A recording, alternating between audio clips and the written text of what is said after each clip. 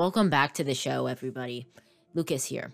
So, in this episode, I just wanted to talk about Apple's new iPad Pro, and really, it has a lot of amazing features, but do those things even benefit a tablet? Let's get into it.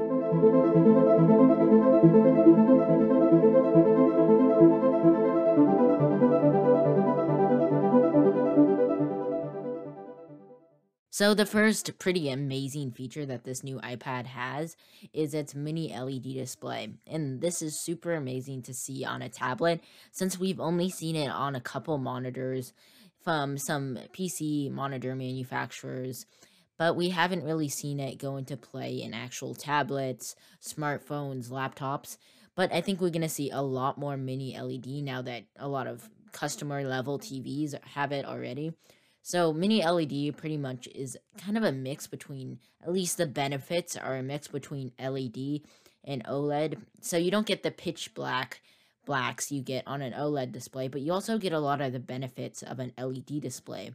And when they go together, it really makes a great display. So we're gonna have to see how Apple plays this out in their tablet, but I think it's going to be pretty good. And I think Apple will do a good job since Apple usually fine tunes a lot of stuff before they put it in a tablet.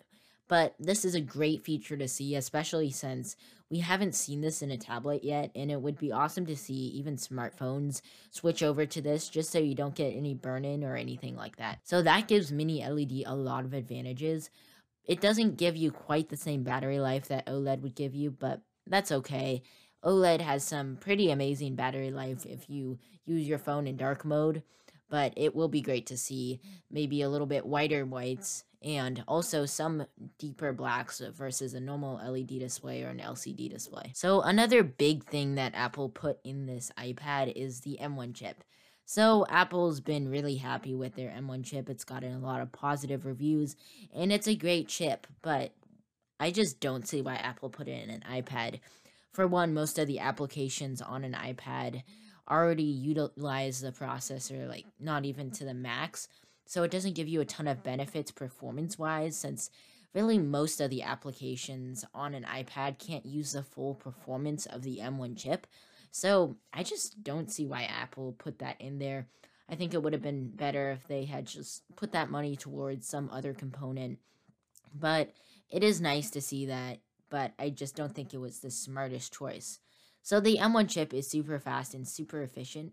It's not quite as efficient as some older smartphone chips or smaller, less powerful smartphone chips, but it is still super efficient. And I think Apple's now looking at and seeing that people work from home a lot more, they thought they would put performance over battery life.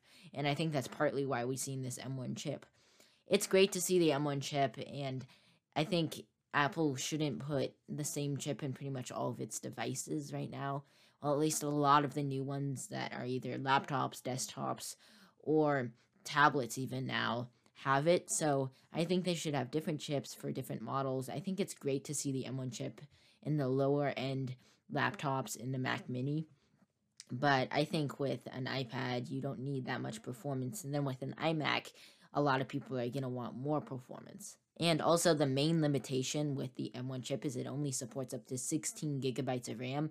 And we even see 16 gigabytes of RAM in this new iPad, which I personally don't think is a very smart idea for Apple to put money in that direction, since you're not going to see that much performance or RAM usage from an iPad. So there are a lot of improvements, and overall, I still think it's a great tablet, especially with mini LED.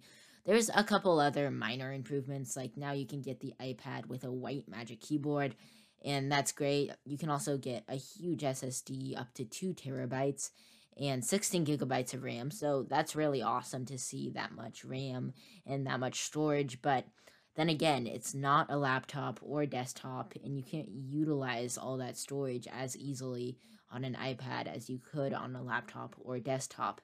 So I feel like the new iPad is an expensive laptop stuck on a tablet's operating system, and that's a big bummer since it would be great if it ran Mac OS and Apple had the optimization right, or it could somehow run Mac programs that would work on the M1 chip that companies like Adobe have designed Premiere Pro for, or stuff like that. If that could run on the iPad, that would be different. But right now, it's just kind of a miniature laptop that's thick and heavy, and it can't run any desktop applications.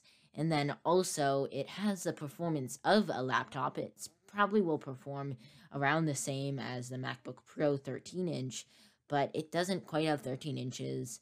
It has about 0.4 inches smaller than Apple's MacBook Pro, so that is slightly smaller. It just doesn't really seem like a laptop, and it's definitely not a desktop. Even though it has the same specifications, it has a mini LED display, it's portable, it has a keyboard, it has a trackpad. It's just still not a laptop, no matter what Apple does, unless if they can get Mac OS or desktop applications on their iPad, or at least get more applications that are optimized for a desktop on the iPad. It's just never going to be a desktop. And even though Apple does pretty much have the performance of its other laptops in this computer, it still can't quite compete. So overall, I think the iPad Pro seems like a great device, but it's more of a tablet, just an overpowered tablet right now. And there's not really a ton of benefits versus the last generation, since performance is not really a benefit, since you won't probably even notice it. It still has 120 hertz. It does have a mini LED display, but that's great. And if you watch a lot of videos in a dark room or at nighttime, then is gonna make a difference in the quality of the video. But the performance and the extra RAM, and then also the White Magic keyboard, those are nice stuff to see, but it's just not quite a full suit of upgrades, and it doesn't seem like a new tablet. Also, there's a lot of other little things they improved, but those things aren't going to be why people would upgrade or even think about upgrading.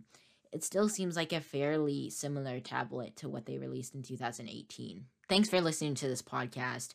If you liked it, please subscribe and leave a 5-star rating. Also, if you want to check out my videos, you can subscribe to my Navatech YouTube channel. It's just called Navatech, and you can check that out if you want. I also am on a ton of different social media apps. I'll have that linked below, and you can check that out if you want. Anyway, thanks for listening. Catch you later. Cut.